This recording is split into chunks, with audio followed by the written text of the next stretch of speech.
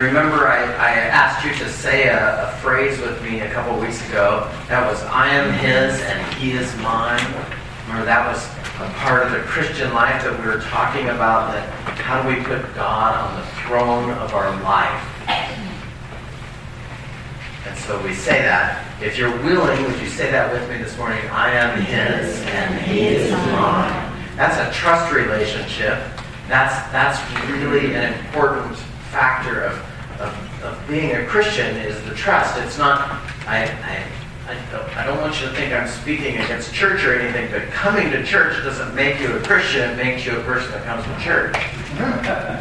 Christians come to church because they want to deepen their own life in Christ or help somebody else deepen that life in Christ. This is the place where we gather to do that work and then go out into the world to do that work as part of a Christian life. There are some others sometimes that just come to church. Last week, then, we talked about setting the longings of our hearts upon Him. So not only is He on the throne, but we start to long after that relationship, that we, in the way that we love our loved ones and care for each other, we start to long after each other. Today, I'm going to be talking about the patterns of our lives and how we do that with the whole, the totality of our life. But before I do that, I wanted to read from you a book. This was, how many of you know, The Places You'll Go? So, Alex liked the Fox and Socks book. And Luke can do that for me. And Marika loved this book. And I'm just going to read just a little piece of it because it kind of talks a little bit about our life here. And this is the picture. Can you see that very well? They're playing a game, and it's got lots of hurdles and holes and pitfalls in it and stuff. So this is the caption. Oh, the places you'll go, there'll be fun to be done. There are points to be scored, and there are games to be won. And the magical things you can do with it all will make you the winningest winner of all. Isn't that what we really want in our country, to be the winningest winner? How many of us are the winningest winner? We all are. Yeah, there you go. Fame. You'll be famous as famous can be, with the whole wide world watching you win on TV. Except when they don't. Because sometimes they won't. I'm afraid that sometimes you'll play lonely games too, games you can't win because you'll play against you. All alone, whether you like it or not, alone will be something you'll be quite a lot. And when you're alone, there's a very good chance you'll meet things that scare you right out of your pants. There are some down the road between hither and yon that can scare you so much you will want to go home. It's an interesting book. It's about the whole life, right? That you have victories and defeats in a life of faith, don't we? However, some Christian circles sort of teach that if you're in a down spot or things haven't gone quite right, that maybe you're doing it wrong and you need to fix that the Christian life is all peaches and cream, if you will. Have you ever heard that sort of thing? I shared in the first service, I've shared some of this stuff, my struggles with pain. One of the things that happened when I was going through a really rough spot is I had a lot of people praying for me. Now, some of them had this one particular conversation with me, and I can say that if I had it 9 times, I had it 8 too many. And so here's this conversation. So they'd come up and say, I'd like to pray for you. And so that's great. We pray, and then they'd start the conversation. Well, did you feel anything? And I developed an answer. This is the answer I developed for that. I said, yes, I felt loved. No, do you still have pain? Are you healed? Yes, I still have pain. No, I wasn't healed. What's the sin in your life? I have 2 questions for them. Why didn't they assume it was the sin in their life that was keeping their prayers from being answered? Right? That's a good point. That's a good question. Or perhaps maybe God's will wasn't there. See, the theology that says that Christians have to have a perfect life or they're not really Christians is a lie, and it actually imprisons a lot of people. So what do you do in your life when it's not perfect and everybody believes that your life has got to be perfect and you're not? You have to hide it, don't you? You have to bury it deep down. Or they ostracize you in some places. They kick you out. They make you not part of it. They're not doing it right. Well, that's a little bit of jail. It's a little bit of bondage in there for you that you got to be right. Dietrich Bonhoeffer, one of my favorite theologians, Adolf Hitler killed him near the end of World War II for trying to get rid of the bully on the block, which would be Hitler. But he said that in a church where everybody has to be perfect, you actually have no community whatsoever because everybody lives behind a facade. And if you live behind a facade, nobody actually knows who you are, and so you can't have a relationship with somebody that they're not ever real with you. Like they're living a double life and they only have that's a fake relationship. He would say actually that in the Christian church, that if we're only just saints, we always have to be sinners. We always have to have a reason to know in our life in front of us that we need a Savior, that we always know we need a Savior, that when we always know we need a Savior, we're friendlier and more welcoming to others who also need a Savior because we're not always going, we're looking down our nose at them, right? Well, we're not going, you're not doing it right. See, that doesn't work. That's not a Christian love sort of thing. But we have to be people that know we're kind of broken. We have to have that, here's your $5 word for the day, ontologically deeply set within us. That deep down we need a Savior. Then, well, I met Jesus. Yes. And you met him, and now you know you still need him. And so does everybody else, and so you can be welcoming to those. And so I want you to know that as we get rid of our facades, that comes into this grasp of where we actually live in our life right now.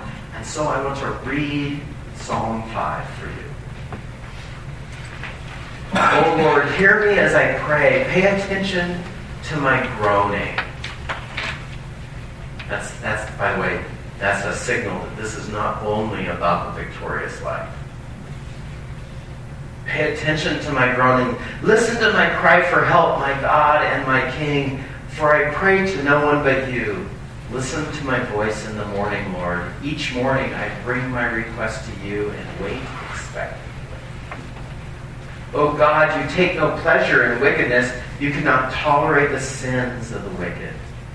Therefore the proud may not stand in your presence, for you hate all who do evil. You will destroy those who tell lies. The Lord detests murderers and deceivers.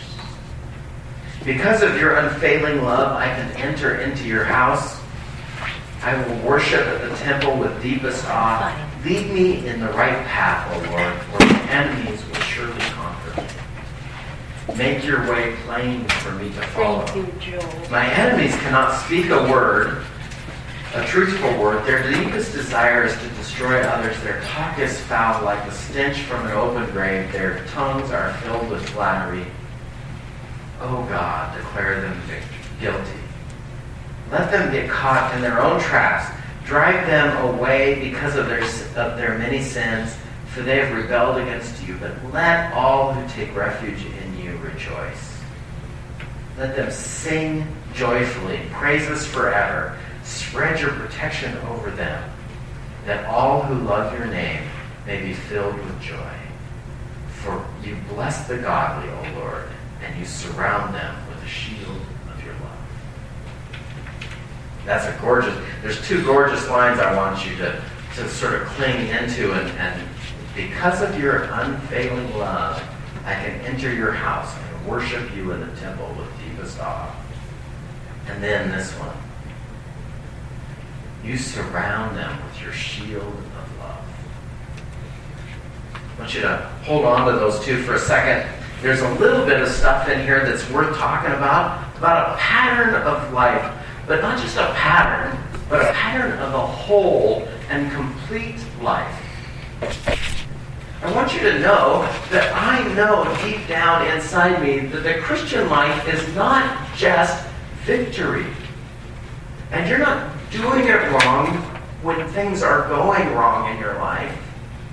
You're doing it wrong if you don't trust in the Lord and let Him help you in those spots.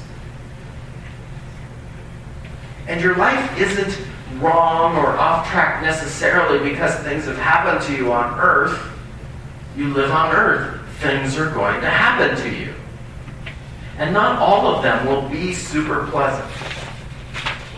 Anybody here ever experienced something that wasn't super pleasant? Okay. No. Okay. I thought I was going to say, not me.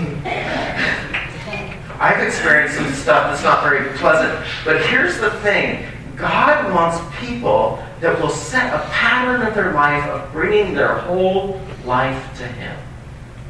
Not just the blessings, but also the struggles. Not just the struggles, but also the blessings. In the first verse, or first or second verse, there's a little text in there. It says, in the morning when I bring my prayers.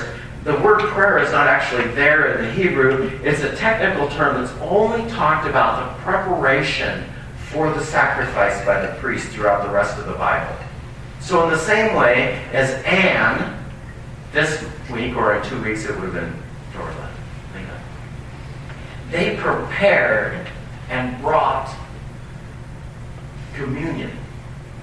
Now, they didn't offer communion to the whole people. They just came and they prepared it. It was one of those things. The priests in the temple, they had the higher-up priests who did the offering. And then they had the priests that were in training who came and prepared it for them. And it had to be prepared just right. But they had to come do it and maybe not get the press release for doing the public thing. They just did all the preparation behind the scenes. In the morning when I pray, doing the preparation for my life as it seems.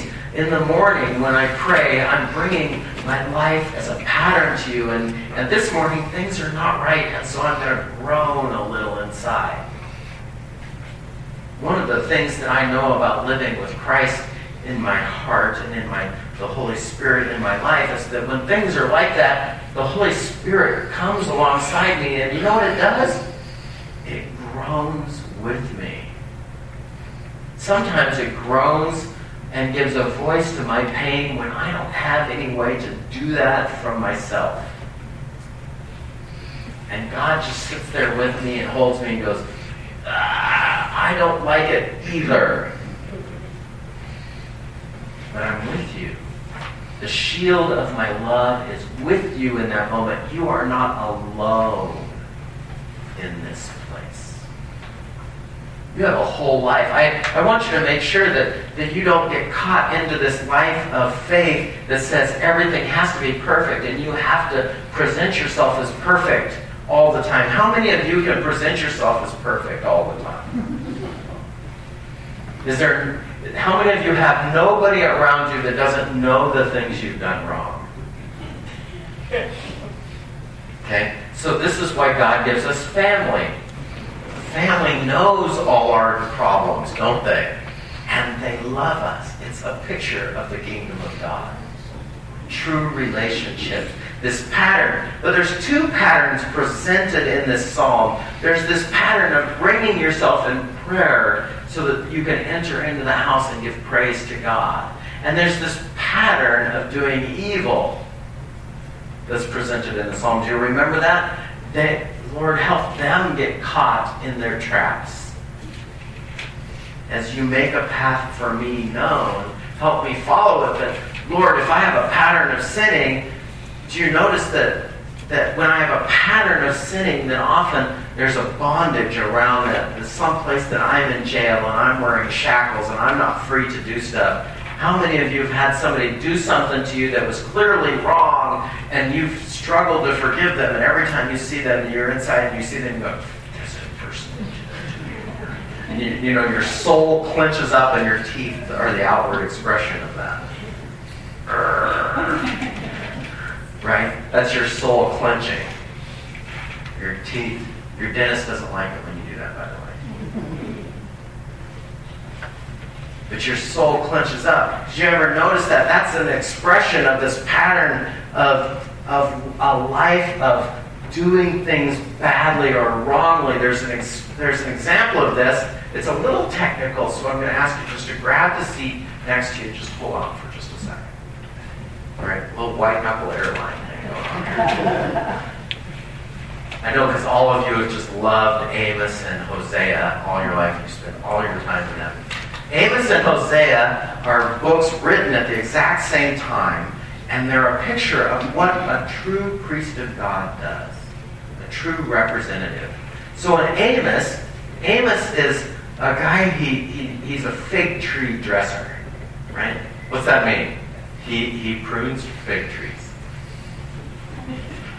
Right? That's a fancy job. And he was called from the southern kingdom to go up into the northern kingdom and to prophesy. And when he got there, he ran into the high priest, Amaziah. And so I can, rather than just tell you the story, I'll read you that Amaziah thing here, just so that you know that I'm not making this up.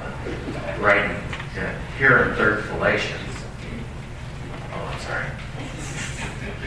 And Amaziah said to Amos, O seer, you flee from this land and go back to Judah and eat your bread there and prophesy there, but never again prophesy at Bethel, for this is the king's sanctuary. And it is the temple of the kingdom. And then Amos answered to Amaziah, and he said, look, I was not a prophet nor a prophet's son, but I was a herdsman and a dresser of sycamore figs. Right? I take care of trees, that's what I do. But the Lord took me from following the flock, and the Lord said to me, go and prophesy to the Lord. Now, hear the word of the Lord. Now, this is because Amaziah has told him to go away and not speak of God in the church. Think about that for a second. Don't do that here. You say, don't prophesy against Israel and don't preach against the house of Isaac. Therefore, says the Lord, your wife shall be a prostitute in the city, and your sons and your daughters shall fall by the sword, and your land shall be divided up into the measuring line, and you yourself shall die in an unclean land, and Israel shall surely go into exile away from this land. This is what a bad priest does. Everyone around it is estranged and sent into a bondage somewhere. Do you get that picture from that? Your wife's going to become a prostitute, your children are going to wear chains, and you're not going to get to live in the land you want to live in. Those are problems. But because of your behavior, this is going to happen to you. Now, the reason it's important to know that Amos and Hosea are going at the same time is because Hosea is an example of what a true priest of God does. Do you know the story of Hosea?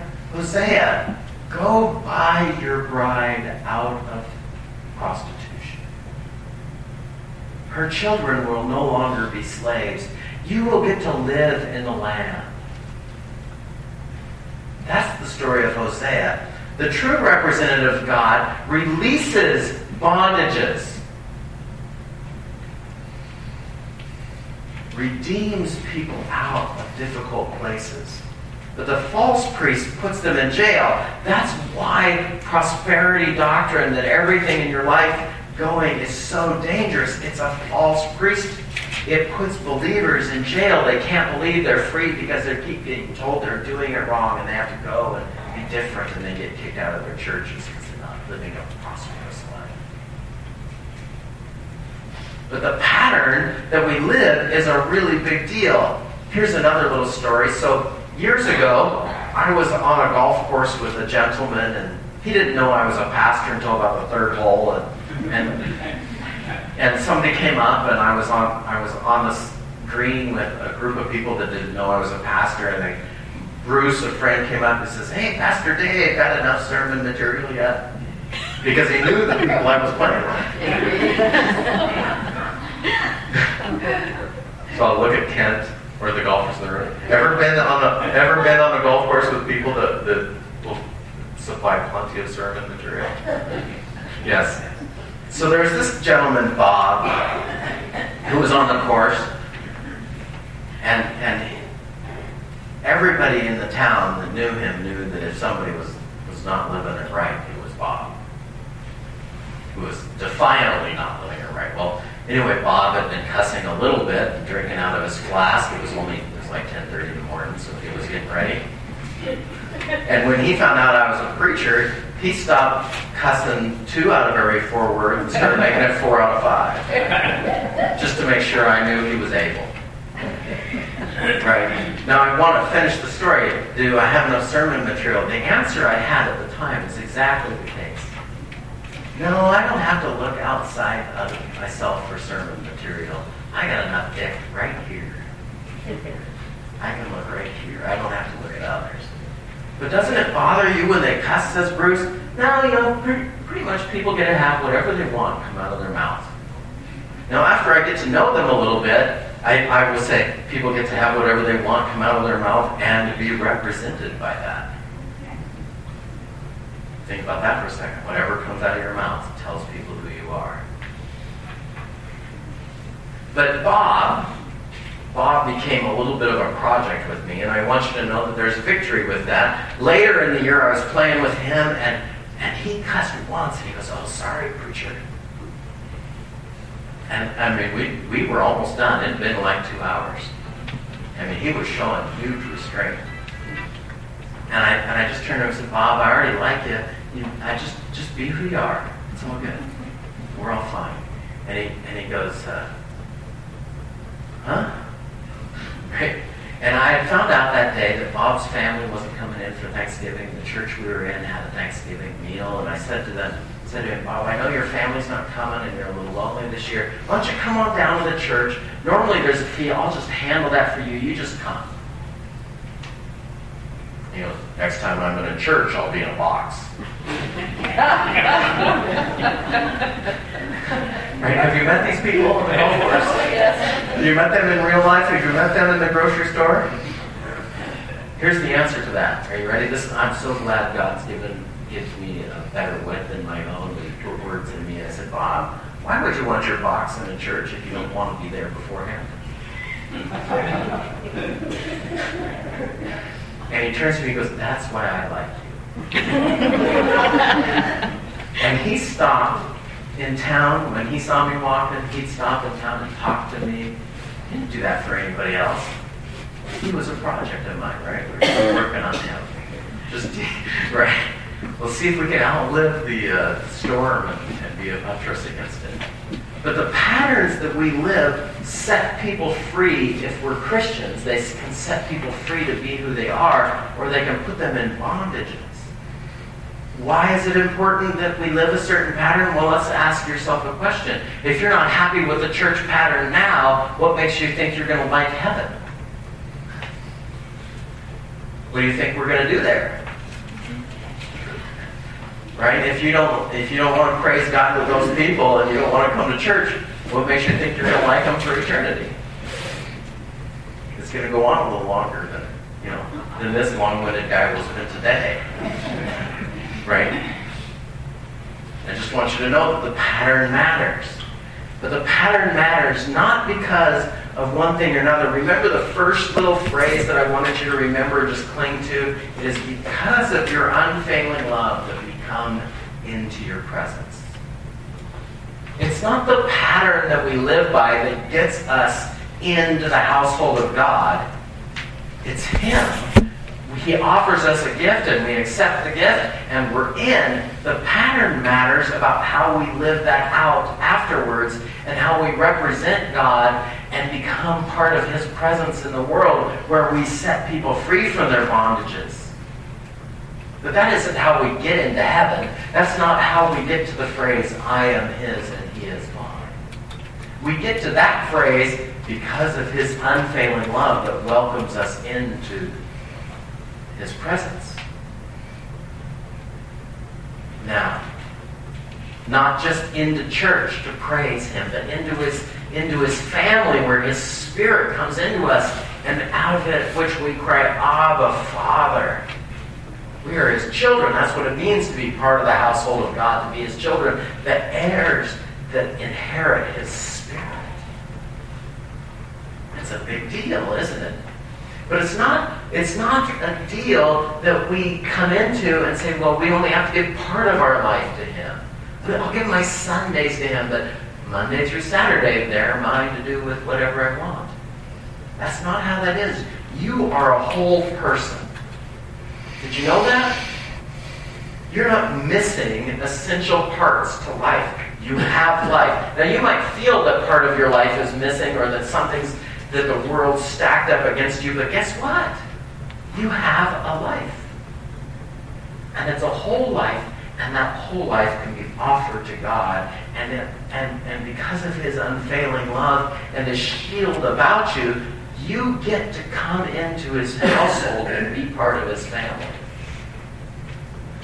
You don't earn his favor with your actions, all those things, but you can make other people see his goodness by it. I want to be really clear about how you get into the kingdom of God. I don't want you to think that you have to earn that spot. It's not earnable.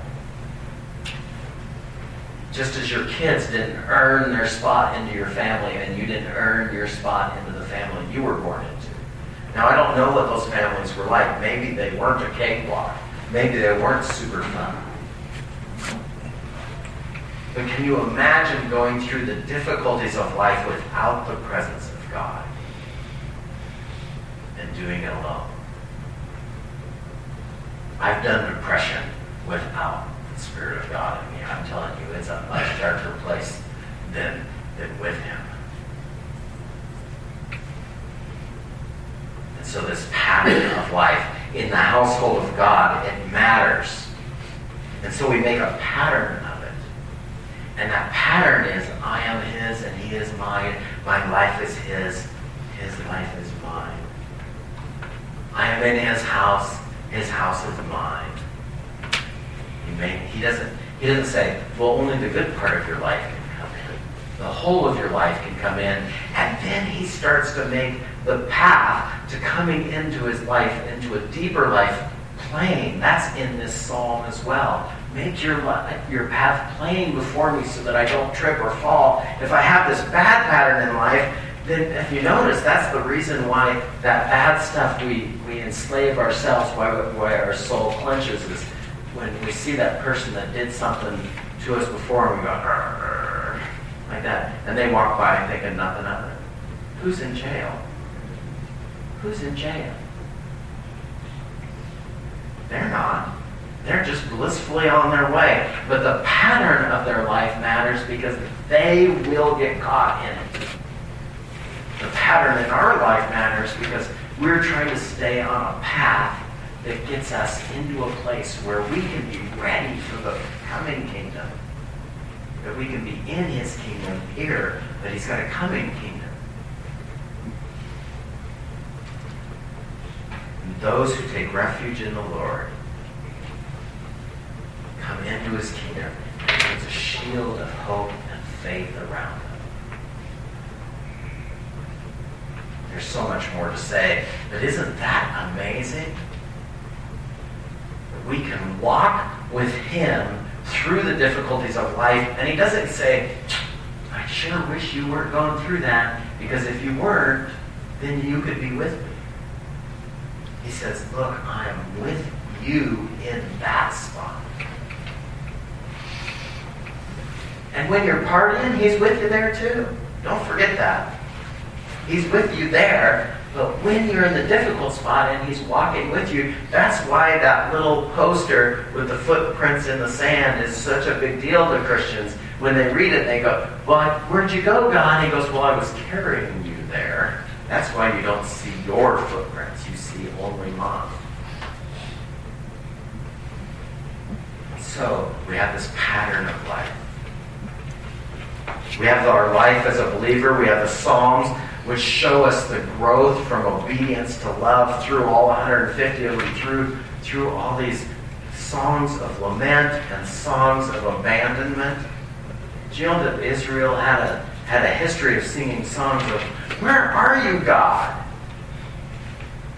But here's the little thing. You don't go, "Where are you?" to somebody who's not there. You don't. Who's listening? You only cry out, "Where are you? I don't get it. Help me know your presence." That's what that's about. Help me recognize your presence in these deep, dark spots. "Yea, though I walk through the valley of the shadow of death, I will fear no evil, because your shield of love is about me." Now the other spot about that is don't pitch your tent in the valley. Don't set the foundation of your house in that dark spot. Because you might not always be there, and you don't want that. But you set your foundation on the life in the Lord, and then that foundation helps you make it through those spots.